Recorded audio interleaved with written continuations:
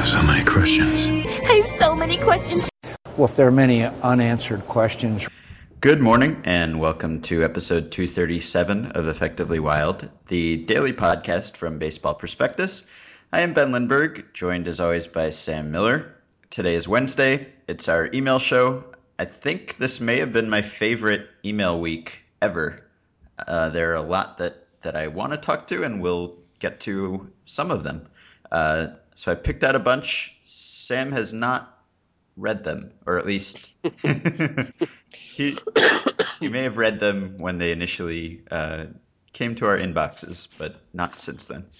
So I'm just going to start. It's like an episode of Whose Line Is It Anyways? Every episode is like that, kind of.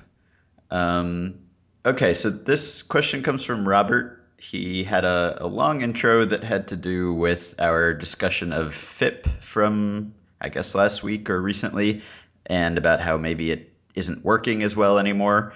And Robert wants to know, given the relative newness of sabermetrics, do you think there's a point down the road where we look back comically at what we're using now? Will defense ever be universally quantified, or will we shake our heads at how much we relied on WAR? In short, what do you think the biggest weaknesses are in sabermetrics, and where will we be 10 to 20 years from now? So basically, I think his question, he wants to know what stats that we are looking at and consulting and citing regularly now. Will we, I guess, regret doing so later, or look back and think how not advanced we were? Are there any that you can think of that we were using 10 years ago that are laughable? No?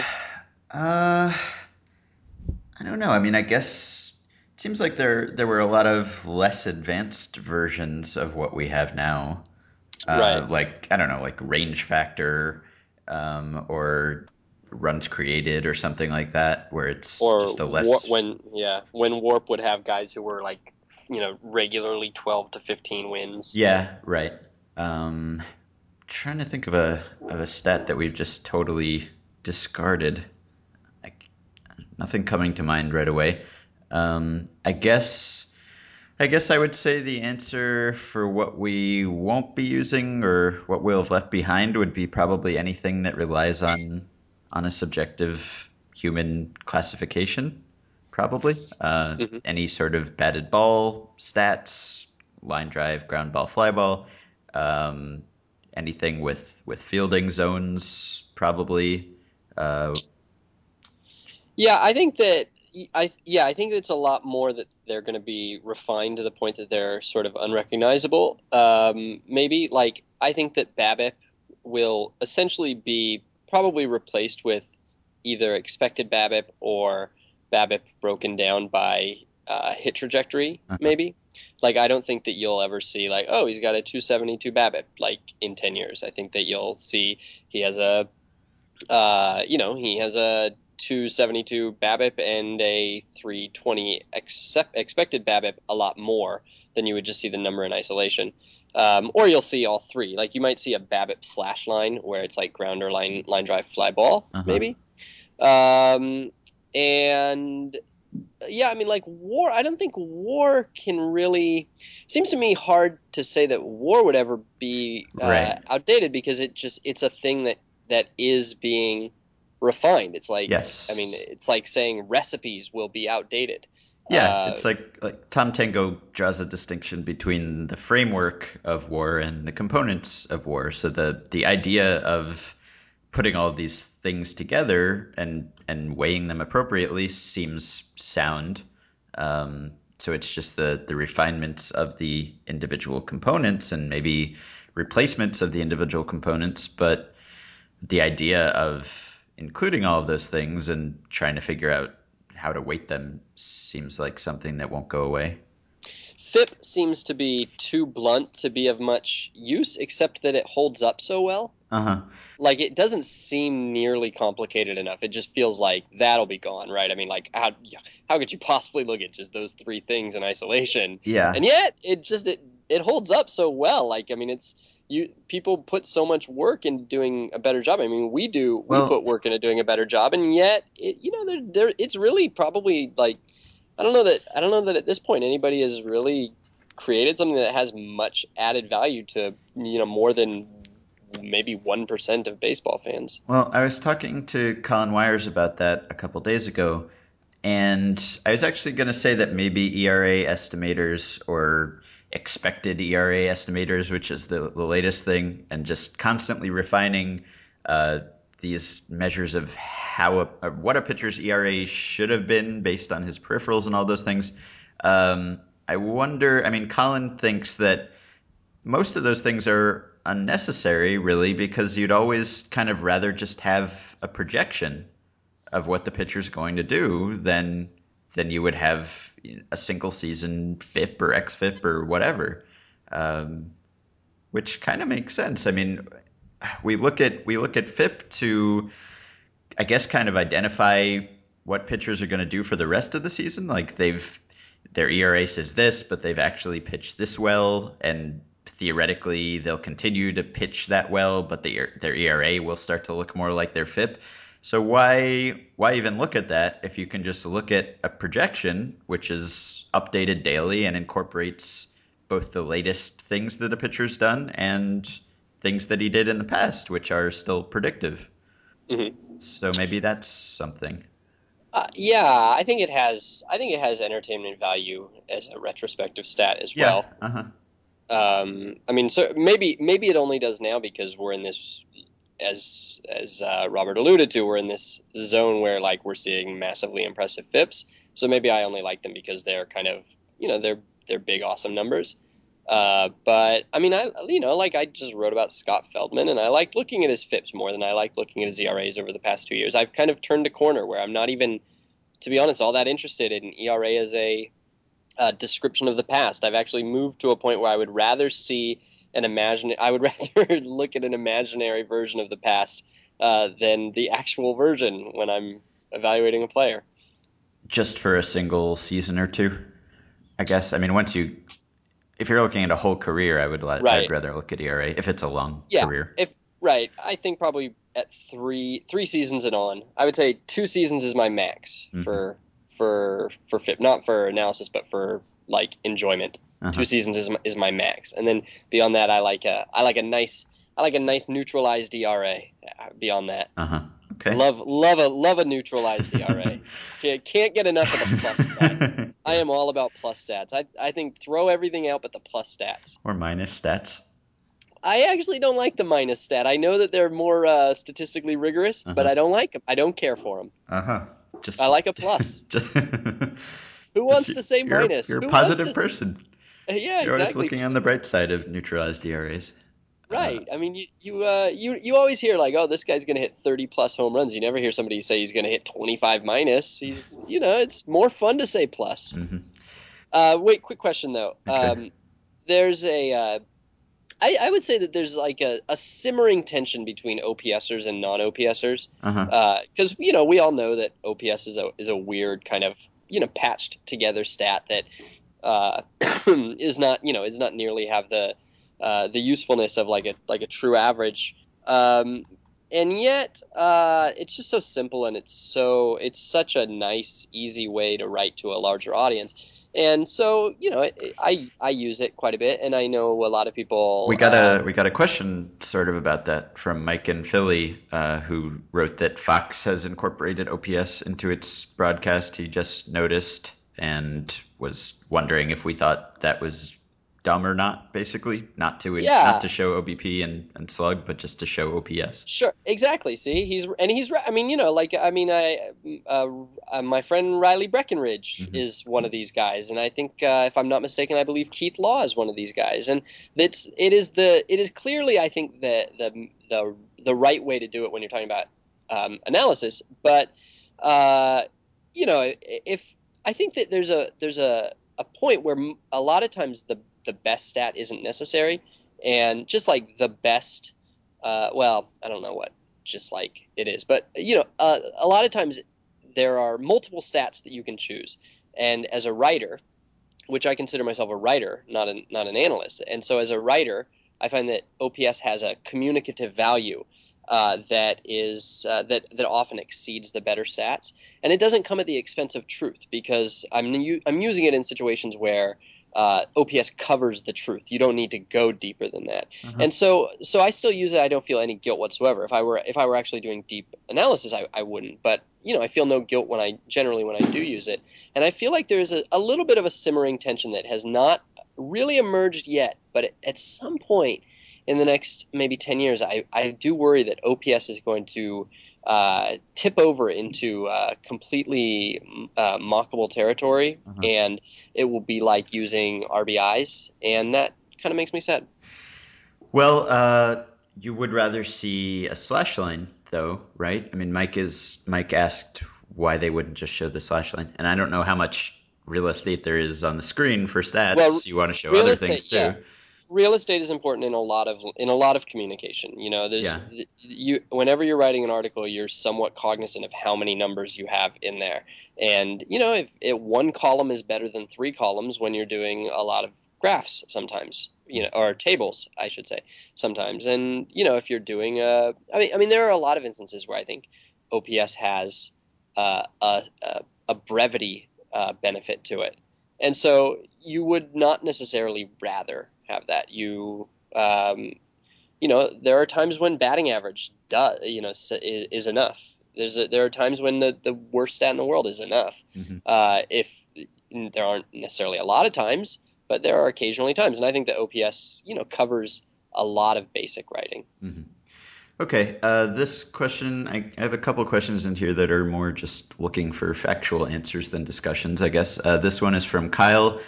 He says, Homer Bailey threw another no-hitter last night, but walked a guy, which is the same as throwing a one-hit shutout with no walks, which is not exactly true, but in a way. Wait, it is to me?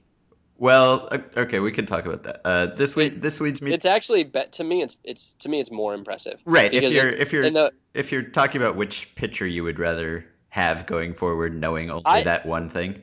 If you're talking about anything other than the stupid tradition of like idolizing no hitters, then I mean, to me, the guy who gives up one hit and no walks, he got beat by a world-class athlete. Whereas the guy who gives up no hits but 1 walks, he failed. He just outright failed. A batter came up and he failed. He failed to do his job.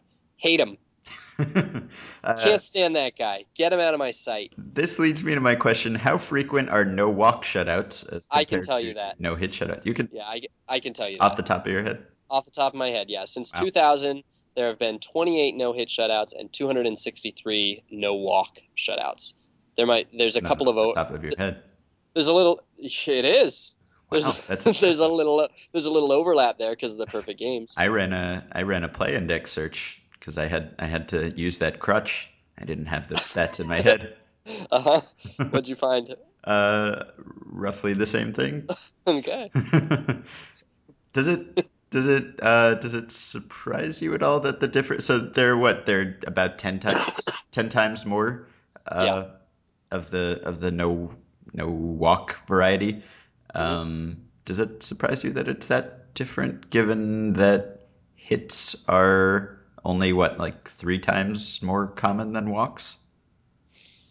Well, and also there's a huge incentive for a pitcher with no hits to get to finish the game, but there's really no incentive for a pitcher with no walks. I mean, if you looked at 7-inning shutouts, 7 innings, no runs, no walks, you'd see about 1 billion. If you looked at 7 innings, no hits and no runs, you'd see like 2, right? Because everybody gets to keep going unless they've thrown 145 pitches. So in fact, there's a real bias that should narrow the gap even more. So it doesn't surprise me, but I don't know why it doesn't surprise me. Yeah, I'll have to think about that some more. Yeah, really, hits are only 3 times more. Well, their hits are only 3 times more likely than walks, maybe league wide. But no hitters and to a lesser degree no walkers are the result of extremes. You're talking about a pitcher who's pitching at his max performance, and so you're going to be looking for outliers in the first place. And I would say that among pitchers who are good, who are likely to throw no hitters, they probably or no walkers. There are some pitchers who walk very, very few batters, right? Like a pitcher like Curt Schilling, it's probably like an 8-to-1 ratio, right? So Yes. Curt Schilling probably has a lot of, let me see, Schilling has 3 no walkers and zero no hitters. Or does he have no hitters? He might have no hitters. I don't really know. I don't remember who has no hitters, but I don't think. Hiroki Kuroda has 4 no walkers. Shall we do a Halladay? Halladay has 9 no walkers. That's a lot of no walkers. Yeah, Curt Schilling, I don't think he has a no hitter. Pedro has 4. So on and on we go. Okay, next question comes from Derek. Hypothetically, if Jose Molina or someone similar was allowed to play a full season at shortstop in an alternate universe, what would happen? What would his DRS or UZR be? How many wins would it cost his team? This made me wonder, you wrote something once or many times maybe about how slow players are faster than we think, right? Well, Molina is Jose Molina is. Yeah. Zach Levine made Zach is it Levine or Levine? Levine, I think. Okay, sorry, Zach. Zachary, in fact. Yes. Zachary Levine. I don't get out much. So Zachary Levine answered a chat question asking something along the lines of was there any facet of baseball performance at which he is better than any current player? Yeah. And he answered that he could outrun a Molina. And I responded that he's insane, right. that we vastly underrate how fast catchers are compared to normal people, that they are still, even the slow catchers are legitimate, healthy adult males.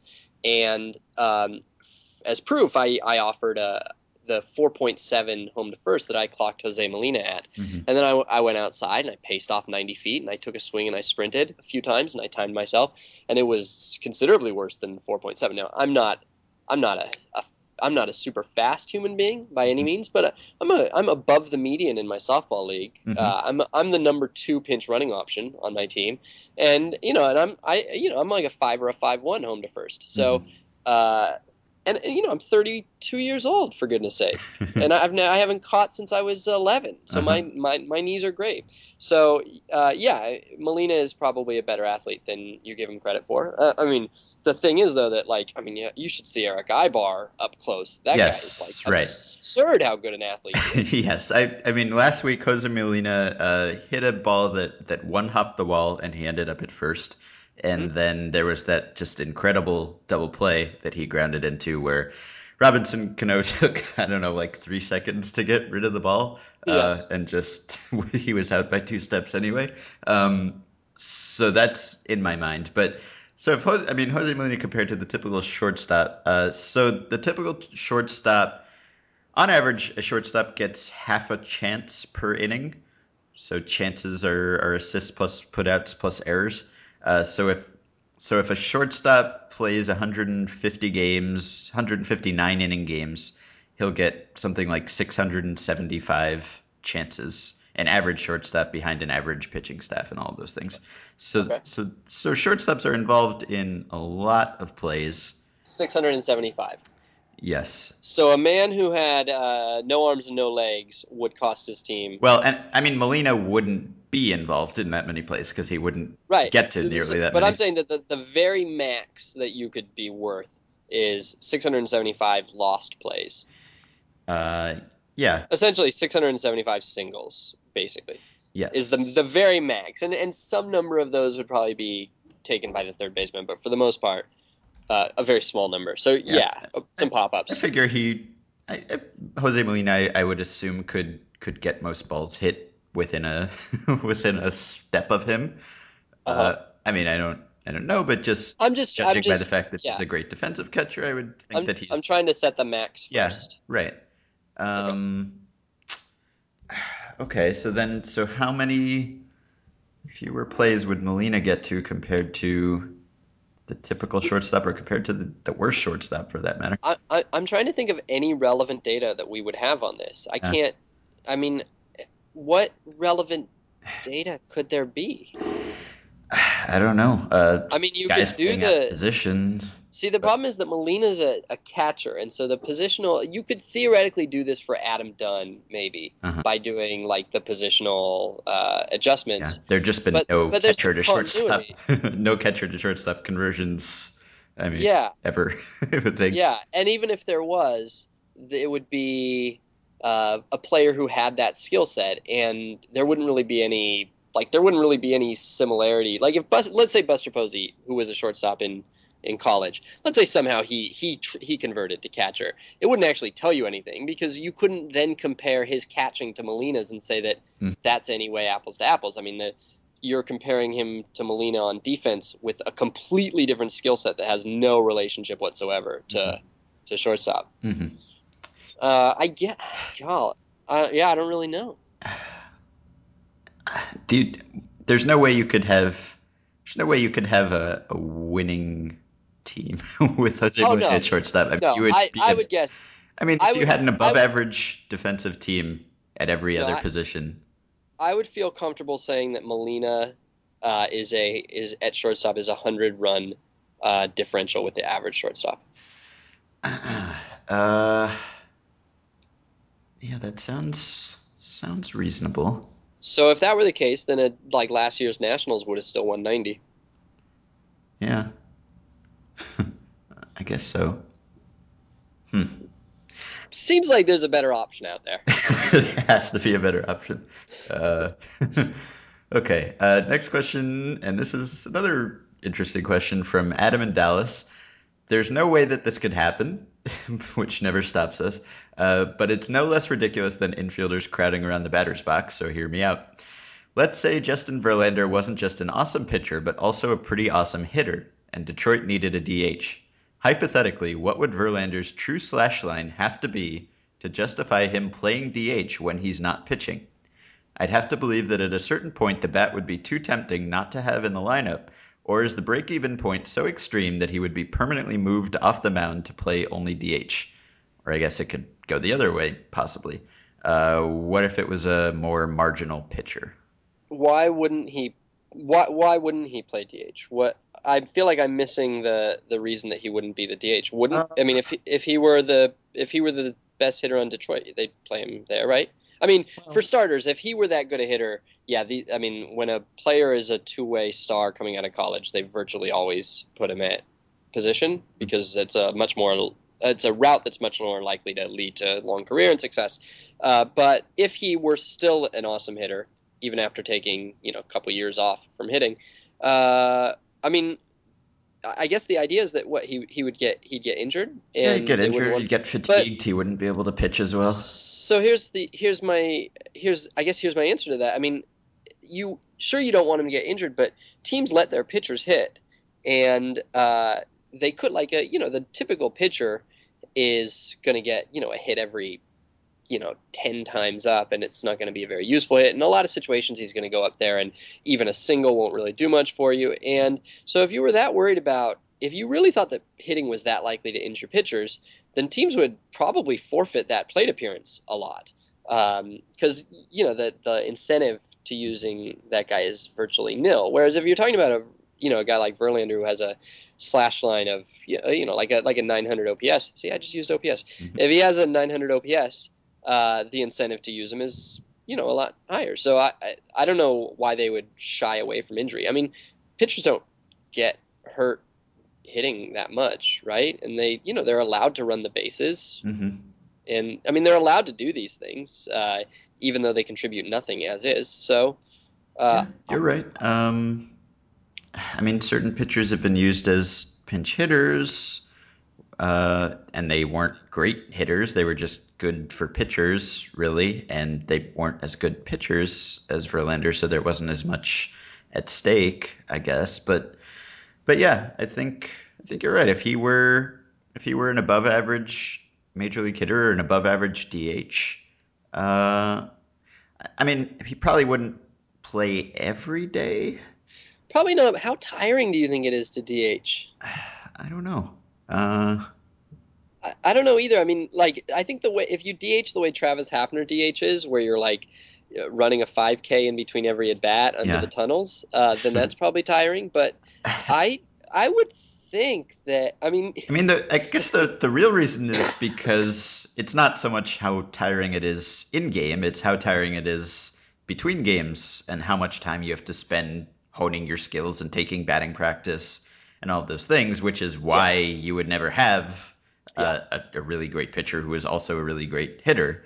That's true. So assuming he has somehow reached this point and been able to do all of those things, he's just really good at multitasking, then I guess he could keep doing that. So here's a question then. Let's say this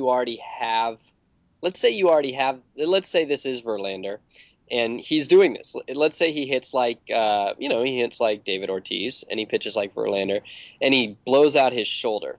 Now, do you take a year off from having your star DH in order to get your star pitcher back too? Or at that point, do you just say, well, fun while it lasted, and then move him to first base permanently? And you're saying he could hit through the injury? Yeah, the shoulder doesn't affect any of his first basing or hitting. I guess I'd keep playing him probably. Yeah, probably at some point in his career he would just have some sort of, the pitching would get in the way of the hitting, I guess. Yeah. It's amazing that we haven't had this. It really goes to show how hard baseball is, that these guys, a lot of them were the best hitters on their college teams and could have legitimately been drafted, both in as a hitter and a pitcher. And yet they take a couple years off and they don't work on it, at the same level, and they don't get used to that faster speed, and then they get up and every single one of them is terrible. Yeah. Okay. Next question comes from Tyler. Okay. Here in Vancouver, BC, where I will be in a month or so, there was a legendary semi-professional team of Japanese Canadians. Then why do you take all your vacations in the same place? It's a great place. I like Vancouver a lot.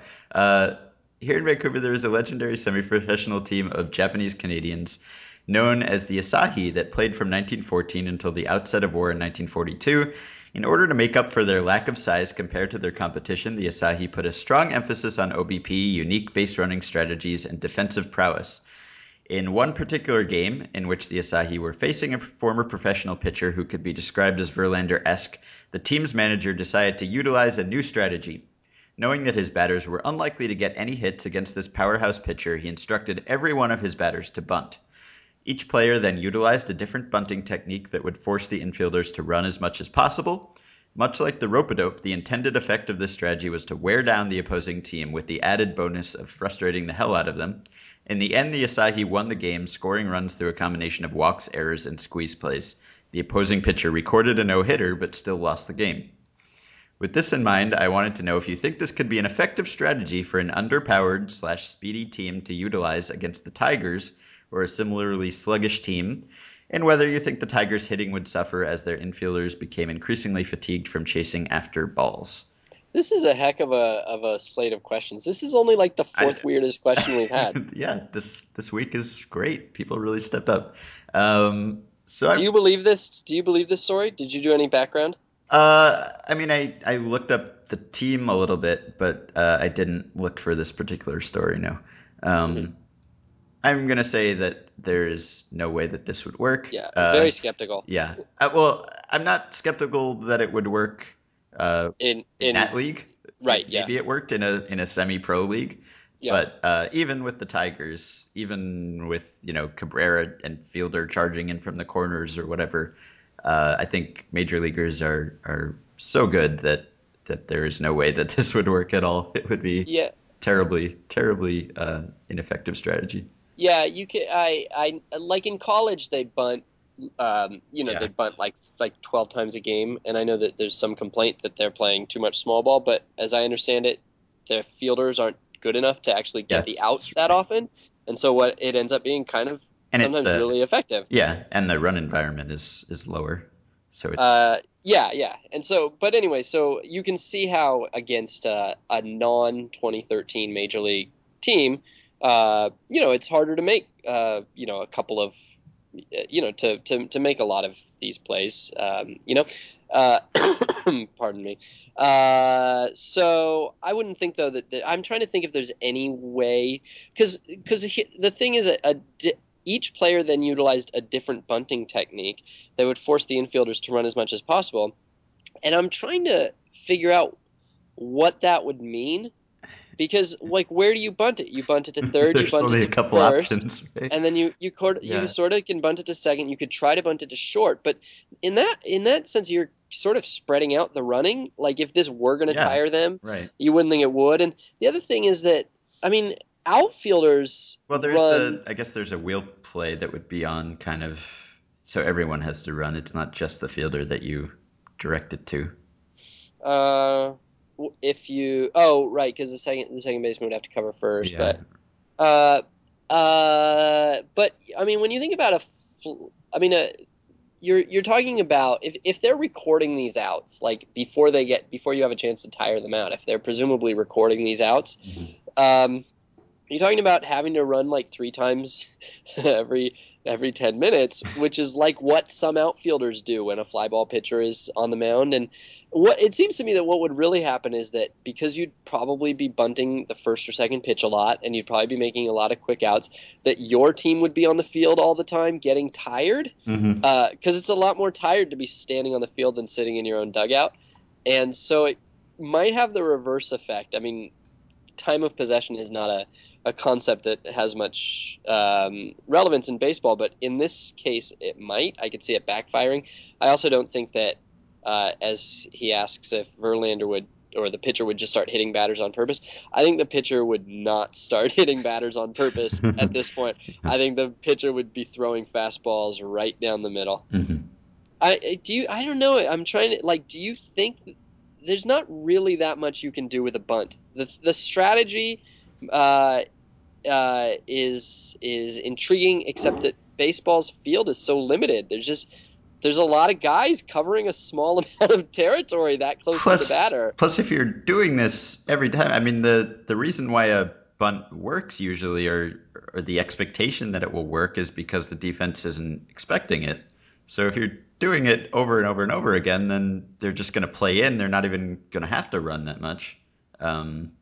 Yeah, I don't think it can work. We had a similar question a couple weeks ago that asked whether whether an all-speed team that was just nothing but like Alex Sanchez would have a building effect where every single guy was stealing second, stealing third every time, and whether like the catcher would get tired and start throwing the ball away, and whether the pitcher would just be so mentally exhausted from holding them on, and whether it would build on each other. And I thought about that one for a long time, but we didn't answer it. But it's sort of a similar question. Is there any? I guess both questions follow the same basic idea, which is there an equivalent to the full court press or the the hurry up offense in football, where you take control of pace of game in a way that makes the defense, which is presumably in this scenario not as conditioned as you are, not as in quite as good a shape to sustain the speed, whether the defense becomes off balance. And I just think baseball's pace doesn't allow for it. I think it probably can't be done. So I will keep thinking about it and see if there's an equivalent in baseball, but I can't think of one right now. Yeah. Okay. Jacob wants to know, how much young talent do you think would be fair in exchange for Mike Trout or Bryce Harper? Would all of the top 10 prospects in baseball be enough? What about the top 15 or 20? Yes, more so. Sorry, I didn't hear you. Yes, I'll take the 20. You think top 10 would not be enough for one of them? It would be, but if someone were offering the top 20, I would take that instead. Oh, well, yes. Yeah, so I'm going to hold out. I'm going to hold out for the best offer. Will you go? How much higher will you go? Will you go to 50? Sure. I'll take the 50. So how? Yeah, I would take the top to do it then. I mean, it varies, I guess. Yeah, depends on whether you have a Trout or Harper in the top 5 prospects in baseball. But yeah, but even maybe Harper's a little bit of a different case. But I don't think before Trout. I know it seems to me that I do remember people saying like, oh, Trout is one of the best prospects ever before he had come up last year. But I feel like I hear that every year, and so I don't take it that seriously. I don't think there's there's some difference, but I don't think there's a huge difference between the top prospect at any given time from year to year.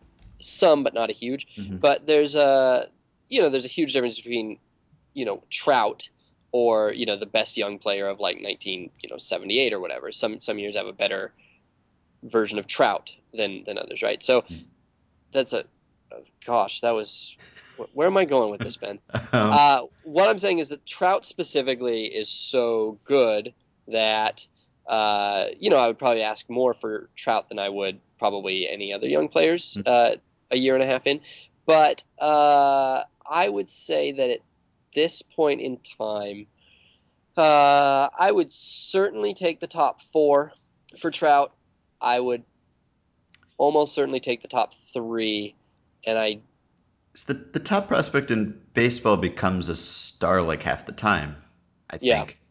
Yeah. And you get sense of it. Right, and you get the extra year and a half that Trout's already given up of free, of minimum salary. So, but I mean, you don't expect anybody to play like Trout. No. Trout is the best first year and a half ever. Yes. I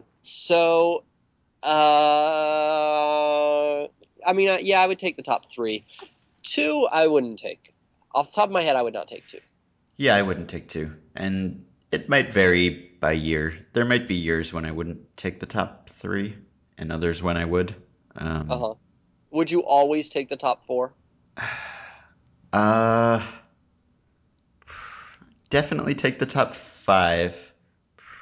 Probably take the top 4, but might vary a bit also. Always take the top 5, I think. What about 1, 3, 5, 7, 9? Oh no, I don't care. I don't care about your answer. I have a new question. Okay. Starting at 100 and counting up, or That's a good counting down. question. 100, Okay. 199, 98. Starting at 100, how low do you have to go? Probably 75. Yeah, that's a good one. I did a piece one time for the Orange County Register about whether you would rather have the top 10 prospects in baseball or the 11th to 100th or all the others. And it was really fun to do, and I don't remember what my findings were. So I'm gonna see if I can find it right now, but I don't know if I will. You might run into problems just developmentally if you took 25 prospects and a lot of them were at the same level. You might have trouble actually finding roster spots for all of them. But yeah, I think that's okay. You look for that, and I'll read. Oh, I found it. Okay. What's better, 10 elite prospects or 5,900 non-prospects? So it was who will provide more value by WAR this year, and I don't. You know what? They changed the site, so I can't even read it. It's completely destroyed. Disappointing. Yeah. All right. Okay. Well, look up the Word document at some point. Okay. Last one from Saxon, who is a California exile in Brooklyn. I was watching a Padres game the other night when 5'7", 150-pound Alexi Amarista came up to bat. His stats appeared on the screen, and under home runs, the number 4 was listed. Alexi Amarista, whose growth seemed to stop somewhere around 8th or 9th grade, has 4 home runs. 4, all caps. So I just went over to the ESPN home run tracker site, and only 2 of those home runs were deemed just enough, none of them considered lucky. In fact, even one of them was over 400 feet. My question is, how? How does a guy like Alexi Amarista have 4 bombs this year, and someone like J.B. Shuck, your favorite, who is 5'11" and 195 pounds, or Elvis Andrus, who's 6 feet, 200 pounds, not have any this year, let alone someone like Shuck having none in his career? I understand that guys like Shuck and even Andrus are probably not trying to swing for the fences. They aren't that type of hitter. But clearly neither is Amarista. How are there players who are so much bigger than Alexi not able to knock one out, and yet someone so small as Alexi can hit a handful of home runs? This is weird, right? Et cetera, et cetera. Then he asks if there's ever been a giant man of a player who didn't hit home runs, sort of the anti-Amarista. And I guess, and he says, this weird discrepancy seems to make all scouting evaluation of a player's body crumble before me. Please help. Did you do a play index search on this? I didn't. Well, I did in January when I was doing a transaction analysis on Ryan Sweeney. Ryan Sweeney is kind of my go-to example of a big guy who doesn't hit home runs. He is 6'4", 225 pounds, and he has hit 18 home runs in over 2,000 plate appearances. He has 4 this year in 121 plate appearances. So he's slugging .527 somehow, but his career slugging, even including that, is .387. His career ISO is just over 100, and he is a very large person. And when I looked that up in January, there was one player who was as tall as Sweeney and weighed as much as Sweeney, had received as much playing time as Sweeney, and had an isolated power as low as Sweeney's. And it was Larry McClain, who played in the dead ball era and was a catcher also. So Sweeney is kind of an outlier in that respect. I don't know I haven't looked in the opposite direction to see what I don't know whether it would be like Mel Ott or someone who was tiny but hit for a lot of power. So I guess there are a lot of factors that could account for this, right? I mean, there's approach. There are some guys who don't try to hit home runs, and maybe if they did, they could hit as many as Amarista, but it would cost them in some other aspect of their game. And then there are a lot of things that just aren't very well correlated with size, like, your approach at the plate and what pitches you swing at, and even how strong you are isn't perfectly correlated with your size. And there's bat speed and just a whole lot of other things that I guess could play into it. And your swing plane, do you have a level swing? Do you have an uppercut swing? Do you hit grounders all the time? So I mean, I agree. I'm kind of also surprised when I see some small people just be slap hitters or just hit everything on the ground and never hit a home run. And then other people the same size will hit a home run every now and then, and I kind of wonder why that is. Is one guy just that much stronger than the other? But I think there are various factors that add up to an explanation there.